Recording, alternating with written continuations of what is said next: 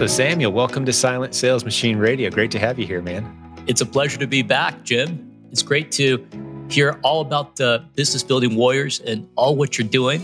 I've been following your podcast closely, and there's so many real life cases of success using your proven Amazon course formula.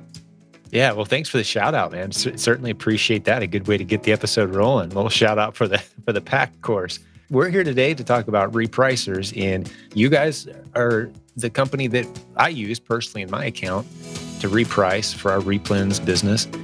And I want to spend some time diving into the BeQual story. So just take it away. Tell me a little bit about your company, and let's get into who needs a repricer and even do some training. So let's go, man.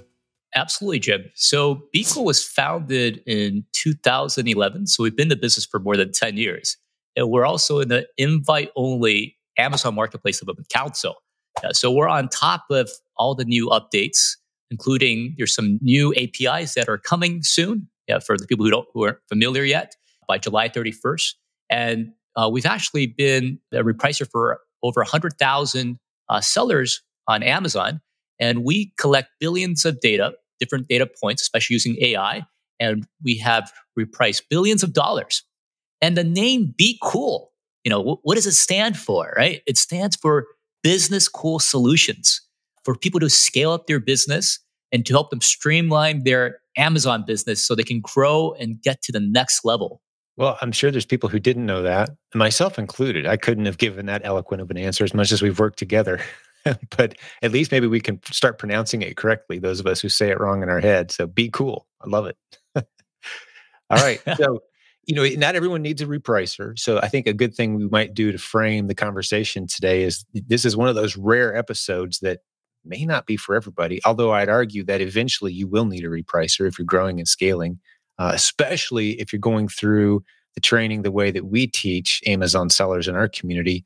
We start 99% of our students with the Replens model. And we'll dig into that. But why do you need a repricer? What does it do for you? Just, hit us with the basics before we get too deep into this. This might be a refresher for some of the audience here, but the way that Amazon operates is you have one ASIN and there could be many, many sellers on the same ASIN selling the same products. And that's how Amazon is organized. So there's a buy box there in every listing or ASIN. And the lion's share of the sales, maybe 85% comes from that buy box. So there's all these different variables that goes in when you're winning the buy box. It could be your fulfillment type. It could be the shipping time that you have. It could also be the price as well. There's so many different factors. So it acts like a black box of, how do you win the buy box? But at BeQual, we believe we've cracked the code. And we know that the most important factors are the fulfillment method, maybe the selling price, and also your shipping time as well. So those have the highest degree of impact when you're repricing. And we've taken all those considerations into our AI model to help you to get better buy box win rate, and as a result, get you more profits for your business. That's a great recap. And not to dive into the weeds too soon, because I know you've got some great content and training for us here, but you just said one of the top 3 most important factors is shipping time. And I want to make sure I understand why you've included that in your list. Here's my understanding, and then correct me if I'm wrong, but let's say there's 3 FBA sellers. There's one on the West Coast, one in central United States, and one on the East Coast, and we're all priced exactly the same. And a customer near me in central US is shopping for that ASIN. They're more likely to see me because I can ship it to them faster in the buy box. They're more likely to see me show up in the buy box. Is that correct? Is that what you're saying when you say the shipping time? Because with FBA, the only variable is how fast Amazon's going to ship it out of their warehouse. I don't control that because once it's in FBA, and we all know FBA wins the buy box more than merchant fulfill typically. So talk me through that. Am Yes. I wrong on any of that? I actually agree with you. And the way that it works is, let's say there's all 3 of them are all FBA sellers. And then so when you're shipping the product, you can decide which Amazon warehouse you're shipping it to, or whether you want to ship part of it to this Amazon warehouse and part of it to another Amazon warehouse. So one of the concepts is whoever owns the buy box, it could be different. So maybe you're in Indiana and the person who's on the East Coast who has shipped it to a closer Amazon warehouse using FBA, of course, if given all things are the same, the price is the same, they have a faster shipping, then Amazon will actually give that preference to that seller. But in most cases, right, there's other factors that comes into place as well, like the seller rating, for example. What's the positive? Like there's other more minor factors as well. So almost no two sellers are exactly the same. Sure. From all the data that we've seen. It's really hard to do apples to apples. And in my example too, I want to make sure to clarify, I'm saying mine sitting in a warehouse in central United States at Amazon's warehouse. And, so we're all using FBA. Obviously, I can't control the product at that point. It's in Amazon's warehouse. But I was just curious if you guys had uncovered anything there. One of the tips we give people, I think that this will make sense to you, Samuel, is we say you want to be in, once you've got a winning ASIN, you want to be in a bunch of warehouses if possible, because you're more likely to win the buy box if you're in a warehouse near where the customer lives when they place their order. You're more likely to win the box. Have you guys seen that to be true? We've seen in general terms that if you're an FBA seller, you have a big leg up because you're using Amazon's warehouse, right? And then if you're an FBA seller and let's say for this region and you send the products to the regional Amazon hub for the warehouse, then in those cases, for those audience, they're more likely to appear in the buy box. Yeah, but every scenario is a little bit different. Yeah, so we've seen different scenarios, but as a general, if you're using FBA, you have a much higher chance. And the reason for that is because for Amazon, for them to ship the products from a warehouse that's closer, it's going to be lower cost to them than if they're shipping from somewhere that's far away, and also be faster as well. Their logistic costs would also be lower. Yeah. So for your advice of spreading out your products, definitely you can follow that. You guys are the experts in running the Amazon business. Yeah. We've certainly seen that. Some people have a winning ASIN and they send in 3 or 4 at a time to one warehouse, and they feel like, it's dragging. And you can do some great stuff if you spread it out and send in 20 or 30 and spread them across multiple warehouses. So not to dive off into the weeds too much, but I'm learning as we go here too. So I'm excited. So just so we're super clear on exactly what a repricer is, I don't want to lose anyone. Maybe we've been obvious at this point, but okay, what is a repricer? What's it do exactly? So what a repricer is, you're able to set the mins and max of your price. Yeah. So when you list a product in Amazon, there's your price. And a repricer, it changes the prices on your behalf. So it automates the repricing.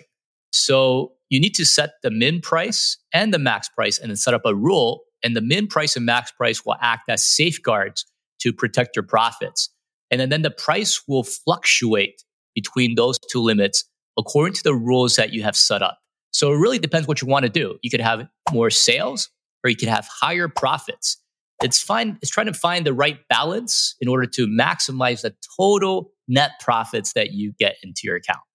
Beautiful. And not everyone needs this. And we're speaking to a lot of students who maybe are in that first month of learning the Replen system, and they've got 5 or 10 or 20 products that they found. Do they need a repricer, or at what point would you say, and I know how I answer this question, but I'm just curious, at what point do you guys typically recommend someone invest in a repricer like BeCool? We typically recommend people to invest in a repricer maybe when they have about 100 SKUs. When they're taking a lot of time, doing the manual adjustment themselves.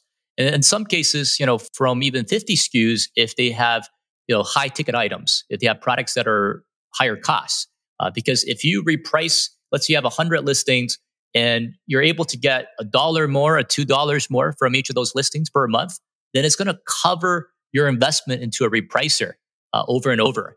And so then it makes business sense to get a repricer and you're able to get more profits. Yeah. And if it's lower, if you're just starting out, then you might wait a little bit and you might do the manual repricing yourself. But we've seen people, typically around 100 plus listings. And then, then you're able to monitor your price. You're able to keep track of your pricing, and it's going to save you valuable time, which you could be doing in other parts of your business, like sourcing, for example. At one point is, we hear a lot is you have a spending goal. So once you get to a certain amount, you got to spend money to keep on getting more products in. And then those products will sell. Let's say if they're doing replens, then there's a certain demand for those products.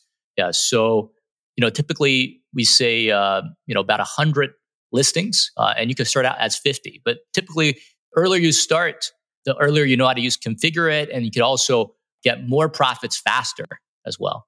Yeah, for sure. And that's about the answer we give too. Once you find yourself kind of inconveniently spending more time than you'd like to be setting your prices and monitoring everything, it's time to get a repricer. At about 100 ASINs is typically where that starts happening, is what we've noticed, 100 listings. So, all right, now we're going to start kind of getting into now that we've kind of covered the basics, what is it about Be Cool?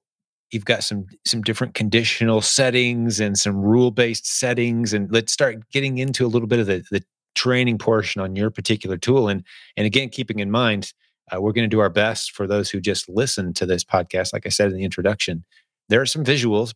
You don't have to have them, but they may be helpful. So we'll stick a link in the show notes so you can go catch this on YouTube if you want to see some of these. And if there's any like handouts or maybe some PDFs of the visuals you've used. Hey, sorry to cut this episode short, but there's a good reason for it.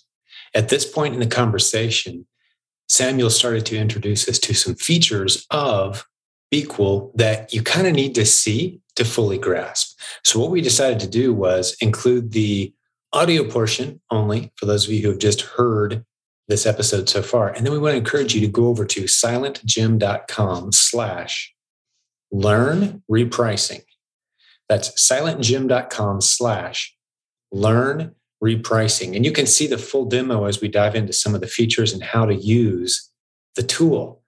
We go in depth into some of the really cool, unique strategies that you can use, and you can begin to see how you can distinguish your replin selling business from any and all competitors out there with any number of combination of different uses of the way the tool is structured. So rather than try to describe that to you, jump over to silentjim.com/learn repricing, all one word. Or there's a link in the show notes near this video where you can go watch the full video. So go watch it, enjoy, and hey, we'll have another great episode for you again very soon, Business Building Warrior. Thanks for listening. Thank you for listening to Silent Sales Machine Radio. Visit silentjim.com for a link to our free newsletter, our free Facebook group, and all of our resources mentioned on today's show.